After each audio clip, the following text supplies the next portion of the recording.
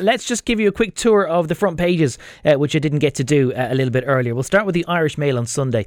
Really remarkable story there on the front page by Nicola Byrne, Valerie Hanley and Michael O'Farrell. Wrong body released in COVID error. A full regional review has been ordered at Mullingar Regional Hospital after the family of a person who died of COVID-19 was given the wrong body by the hospital mortuary last weekend. The family had no idea that the wrong remains were issued to them until shortly before the funeral service was due to start. It goes on to explain that because of the violence of the deceased victims of the new coronavirus, they're put in a sealed body bag, and basically hundreds of bodies are obviously there. It says in this particular case, hundreds of mourners were already lining the streets of the deceased's hometown, 2 metres apart, when the hospital called to say it had released the wrong body the night before. The mistake was spotted just in time by a mortician when they noticed a bag bearing the deceased person's name, even though their remains had been signed out. The hearse was then diverted to Mullingar Hospital, where the bodies were swapped. Really extraordinary stuff. I hope that's not more widespread. Front page of the Sunday Times this morning.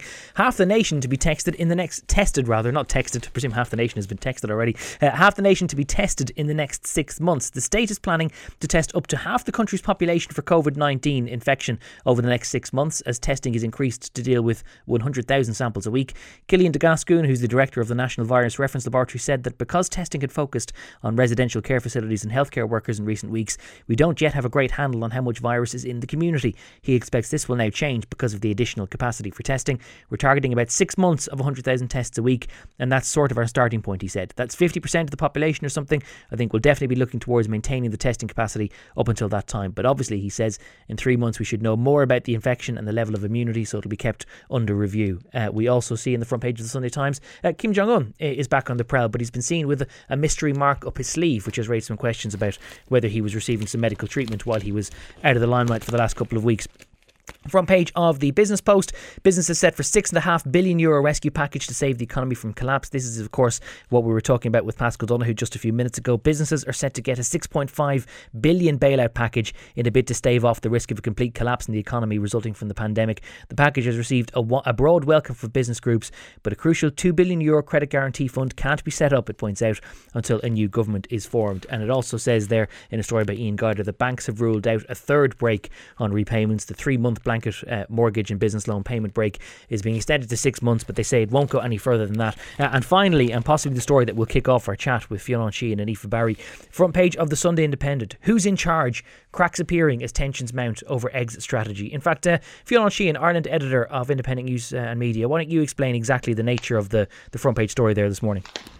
Yeah, so the Sunday Independent's front page, Hugh O'Connell and Maeve Sheehan, are pointing out to doors differences of opinion that are emerging between Dr. Tony Holohan, the Chief Medical Officer and head of the National Public Health Emergency Team, and cabinet ministers in terms of how I suppose the unfurling of the lockdown is being handled, and there are now question marks arising around the medical decisions that are being taken as they conflict with the economic and social outlook that has been put forward by various ministers. So you saw this both at the cabinet meeting earlier on the week with a number of ministers diverging in terms of what needed to be done at this point, and also then in a conference call with Tony O'Holohan, where at points there was open hostility shown towards them. So it does strike one that there is an element of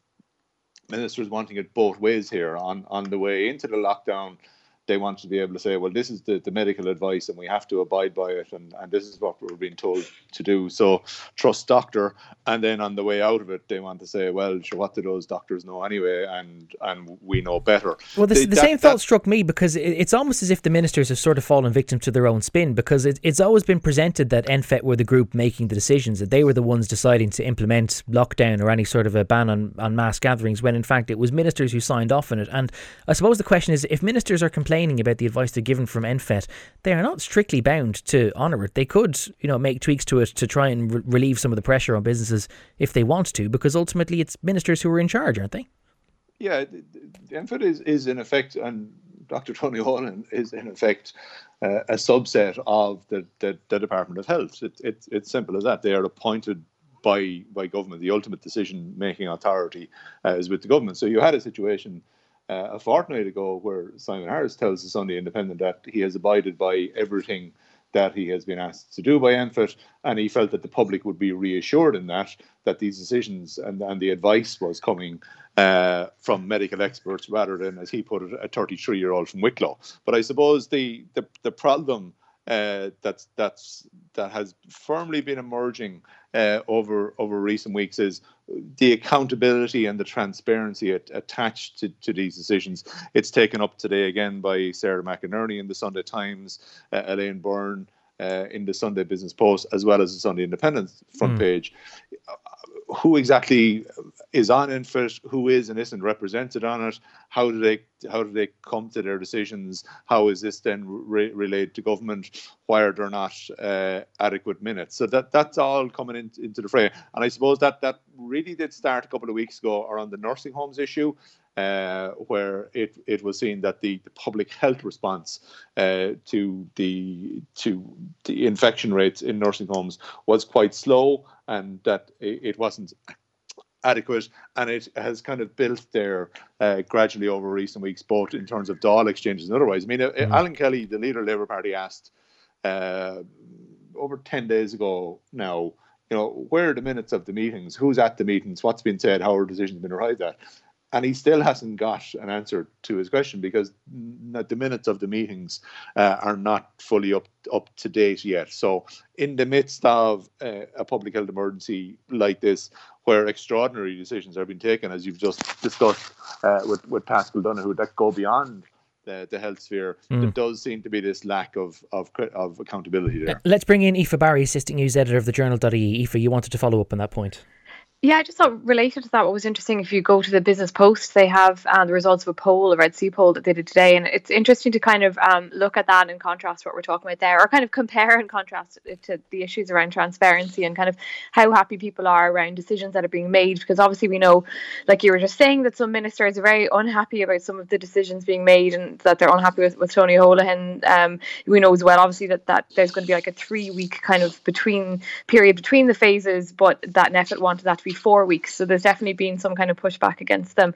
But if you look at the poll, it really shows some interesting stuff. So for example, if you compare kind of the health concerns versus the economic concerns, because obviously what we see with some of the ministers that are concerned about things, there are definitely some economic kind of issues that they're worried about. But 75% of the people who were polled were more concerned about the health concerns. They said the health concerns were more important than economic concerns as well. And then if you look at how happy people are about social distancing measures and all the other restrictions, it says 75% of those people polled were happy to have those social distancing measures and other restrictions continue. Now, this poll was done between the 23rd and the 29th of April, so before the most recent announcement. But I just thought it was interesting, because it's good to get a snapshot, I suppose, of how like the citizens, how the people living in Ireland who aren't making those decisions are feeling. Because we constantly have these moments where we're saying, is there more traffic on the roads? Are people pushing back? Or how unhappy are people? We've seen recent court cases where there's people gathered outside the court in big groups who are unhappy with what's going on too. So to look at that poll as some sort of a snapshot of those people, I think does show that overall there is, people are happy to kind of abide by the public health measures, with the idea of this is helping people in the long run and will hopefully help Ireland open up quicker than perhaps some might have thought it would have. Fiona, on that point of the poll, I know that there's a few days of a lag and maybe attitudes change in the meantime, but if ministers are so concerned around the effect on enterprise and business, might they in fact be slightly out of tune with the public, because the public realise that there's not much point having an economy if everyone is physically unhealthy and trying to engage with it? Yeah, so I think it's been emphasised by everybody, even by Pascal Donoghue, who would acknowledge as the Minister of Finance that public health is the top priority. I suppose what's coming into conflict now is the balance between the two and the alternative options of emerging from a lockdown. I suppose what you're seeing reflected in the opinion poll is the trust in the medical advice that is coming across here, and that does go back to that transparency issue. You have a caretaker government in charge, some of them not even elected, and the public have become acquainted, I suppose, now with seeing the medical experts coming out, giving informed decisions, where other ministers just seem to be kind of interested in sounding off, expressing their own views. There's another boo-boo by Simon Harris highlighted in the Sunday Times today.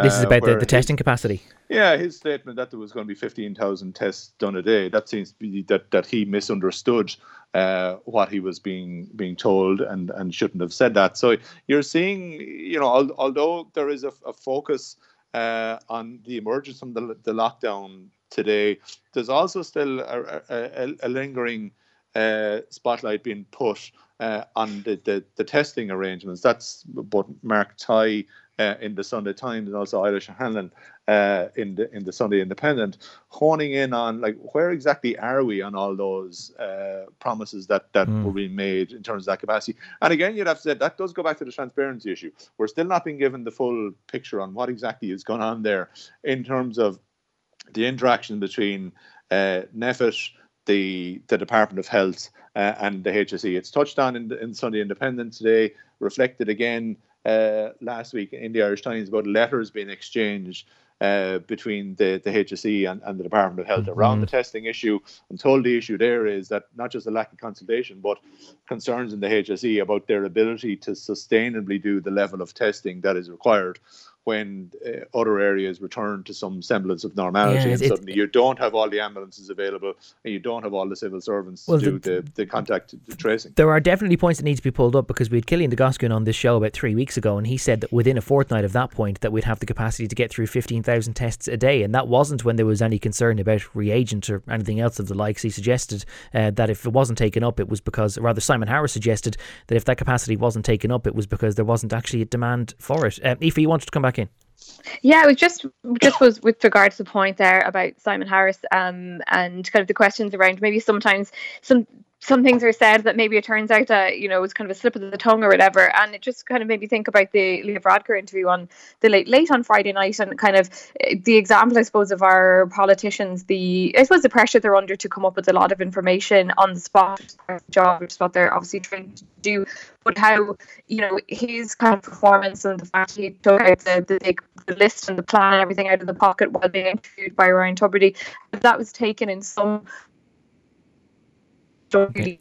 Aoife, we're going to come back to you. I think we're having a bit of problems with your connection. We're going to try and reboot you and see if we can get some of those gremlins off the line. But I think Fiona, on the point she was making, was the pressure that Leo Varadkar felt he may have been under. I think there's some people who think they would rather see him pull an A3 page out of his pocket if it meant that he gave the correct information rather than misleading people. But what I was struck by on the late was that Leo Varadkar announced, for example, that if there was to be an All-Ireland, it might have to be behind closed doors, even though Phase 5 seemed to open the prospect of games happening, albeit with a smaller, more spaced out attendance. And he also talked about how some items which are currently in Phase 4 or 5 now could be brought forward to Phases 2 or 3 in future. And it struck me that, if the point of the roadmap was to give you at least some amount of concrete certainty, that as soon as the certainty was coming out, it was disappearing again. Yeah, you could have Meath having an interest in the All-Ireland final this year, Gavin, because the match could be played in Park Talton or somewhere like that. I hadn't ruled that out anyway. In any venue. Indeed, a smaller venue. But it did seem a little bit off the top of the head kind of stuff going on there in terms of an imbalance between what his A3 sheet was saying and what he himself was saying, and then the lack of consultation with the actual stakeholder organisation, which will have to decide it. Same as we were seeing on the Leaving Cert front, in terms of our schools going back or not before the Leaving Cert, the Taoiseach saying one thing, the Health Minister saying another.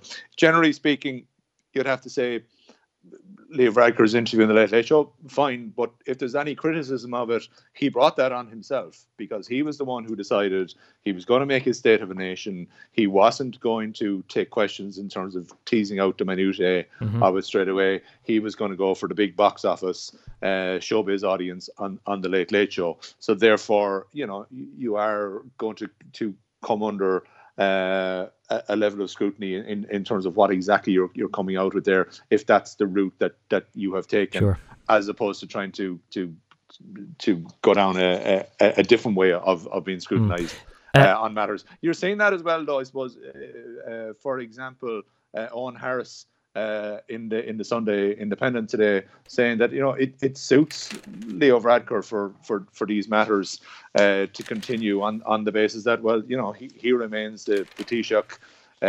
He remains the person who is in the spotlight all of the time. So there's another narrative out there as well. I'm not sure if everyone would appreciate the spotlight that he's under right now. We've managed to get the gremlins off Aoife's line. Aoife, the point that you were trying to make there before we lost you. Yeah, I'm sure you probably covered most of it there, but I just, was saying with regard to Leo Varadkar's appearance on the Late Show, I mean, if you look at it, you could have done a lot better by having a panel on there, by having someone who tends to be a bit kind of better when he's, speaking to people doing Q&A. Simon Harris, he would have been a really, handy person to have next to Leo Varadkar, and putting on, I suppose a panel of stronger people rather than maybe one person who at the time wasn't able to maybe handle the back and forth of that Q&A. And I suppose slightly related to that, I noted that John Downing in the Indo was talking about how in the last crash we were hanging on the words of economists, and now we're hanging on every word that public health experts have to say. And it's interesting to see the kind of the shift in who we're turning to when we're looking to the people who are going to be the experts and who are telling us how we should do the next things we need to do during this global crisis. It's fascinating that we did have the emergence of celebrity economists 10 to 15 years ago. We're going to have celebrity epidemiologists when we're finished with all of this. Fionn, it's beginning to feel a bit like Groundhog Day for me, because I think this is the 5th day in a row in which one of the morning headlines has been that the Green Party will meet to consider their stance on government formation and whether to enter full talks. Do you think what you've heard from Paschal Donohoe this morning will do anything to reassure them, or is there any reassurance they could really be given at this point? I think what you're starting to see in the analysis of the Green Party and their deliberations is the word election coming into the equation. In that, if the Greens decide not to go down the route of going into government, then that would appear to be a more likely outcome at this point. The difficulty, I suppose, with the Green Party at this point is they want Fianna Fáil and Fine Gael to sign up to what is a very detailed and comprehensive and transformative policy of reducing our greenhouse gas emissions by pretty much more than double than what we're looking at doing at the moment. And Fianna Fáil and Fine Gael are saying, we're not opposed to that. In fact, in principle, we're pretty much in favour of it, but we want to know what exactly it entails. And the Greens don't really have an answer to that, because there is no direct one route towards doing this. It's not a very straightforward policy. There's a wide variety of measures that you can implement at various different costs, and it will have impacts across a whole range of different sectors. What is curious and what ultimately may well bounce back on the Green Party here is if they fail to even sit down with Fianna Fáil and Fine Gael to try and, as was put it during the week, tease out what exactly it entails, instead deciding, no, they won't sign up to it, we don't trust them, so therefore we're not going to enter talks with them. They're not they're not so much a small, obscure party anymore. They are the 4th largest party in the Dáil. They're the largest of the smaller entities. Even if you don't go down the route of Fianna Fáil and Fine Gael, let's say things took a dramatic turn and it became Sinn Féin and Fianna Fáil in this position, you'd still most likely need the Green Party to sign up at that point. So they are in a very difficult conundrum at the moment, but the failure to actually go into talks themselves is quite striking. And of the parties who wouldn't fancy a general election, you'd have to say second only to Fianna Fáil would be the Green Party the way things are going at the moment. I have a thesis which I outlined in News Talk Breakfast this morning, and I wonder whether you agree that part of the slow pace of the Greens getting involved in these talks is that Eamon Ryan, although quite clearly personally very enthusiastic about bringing the Greens into government and understanding that you don't get anything done unless you're in government, has yet to kind of formally sell the idea within the parliamentary party. He's trying to build a consensus, but not, it appears, actively trying to steer the discussion that way. And as a result, there's nobody really within the parliamentary party who's actually trying to champion the idea of going in. Yeah, and it would appear that this is part of his style, I suppose. He wants people to sit down around a table and discuss things and so on. And it's that was part of his approach towards the coalition talks in the land of BC before coronavirus hit. They were doing the same thing inside an Agriculture House next door to Leinster House, where they were sitting around a table trying to go through various different policies. So I suppose what's been looked at from him across the table is what Albert Reynolds would say, a one-pager. Just what exactly is it that you're looking to do here across every sector in order to achieve the 7%? And then you can discuss that. I mean, there are varying estimates of how much exactly this is going to cost. And there's obviously going to be some pushback from parties who are not as committed to these policies to actually be able to say to their own base, no, this is the right thing to do, as opposed to just scaremongering about, they're going to wreck farming and so on and so forth. A lot of what the Green Party are proposing actually makes a lot of sense. If anything, in the current crisis in which we are in, the focus on the Green Party and their internal machinations around whether or not they will or won't talk about talking to go into government means that they're not being included in the debate that is required about the future of the country, both in the immediate term and long term, in terms of our living spaces, development of communities, access and interaction with the environment, which everybody is now feeling that bit more, given that we're all confined within our 2 kilometre limit and looking at how we use the space within our own houses. And that's where the Green Party really could have come to the fore in this one, and that's a great pity that they've lost out on that. I was just going to say that it's interesting that all the discussion is on the Green Party, of course, when, although they are smaller parties and couldn't guarantee a majority. And Aoife Barry, I'd like to hear your thoughts on this, that the Labour Party and the Social Democrats aren't taking nearly as much of the blame. Nobody is holding them responsible for the urgent formation of a government. Yeah, absolutely. And it kind of makes you wonder about the kind of viewpoints then of the varying parties when you have the focus put on the Greens. And is that the sense that there's kind of the feeling that they can't really get themselves together? Is it like the stereotype that people have about kind of that they can't really kind of agree on things? We know that the Green Party is divided within itself about these kind of party talks with the two other parties. So is the question about how they're seen, or is it about actually how they are organising things and doing things now, which, like you said, involves days of talks and people wondering, are they going to actually come up with some sort of decision?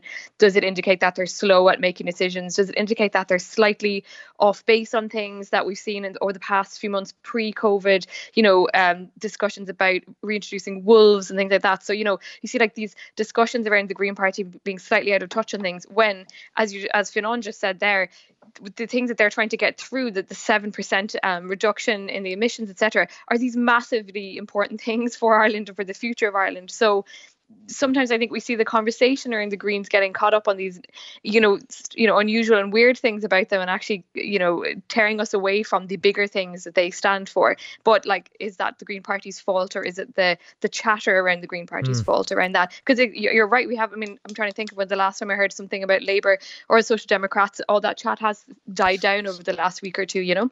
Before we finish, I do want to spend just a couple of minutes talking about the controversy, such as it is, surrounding Normal People, the 12-part series, which is debuted this week on RT and on BBC One. And Aoife, I know you're a very keen culture watcher, but it strikes me that there's an awful lot being written that this is the most perfect publicity for a TV series when, okay, granted, yes, there was a live line, which was quite infamous now earlier in the week, but before that, RT had a grand total of 33 complaints around the nudity and sexual scenes inside the show, which is not a huge amount for a show that's been watched by so many hundreds of thousands of people. But I'd imagine if you were asking people whether they approved the depiction of sex there, you'd have far higher than 33 people saying that it's actually a very sensitive portrayal.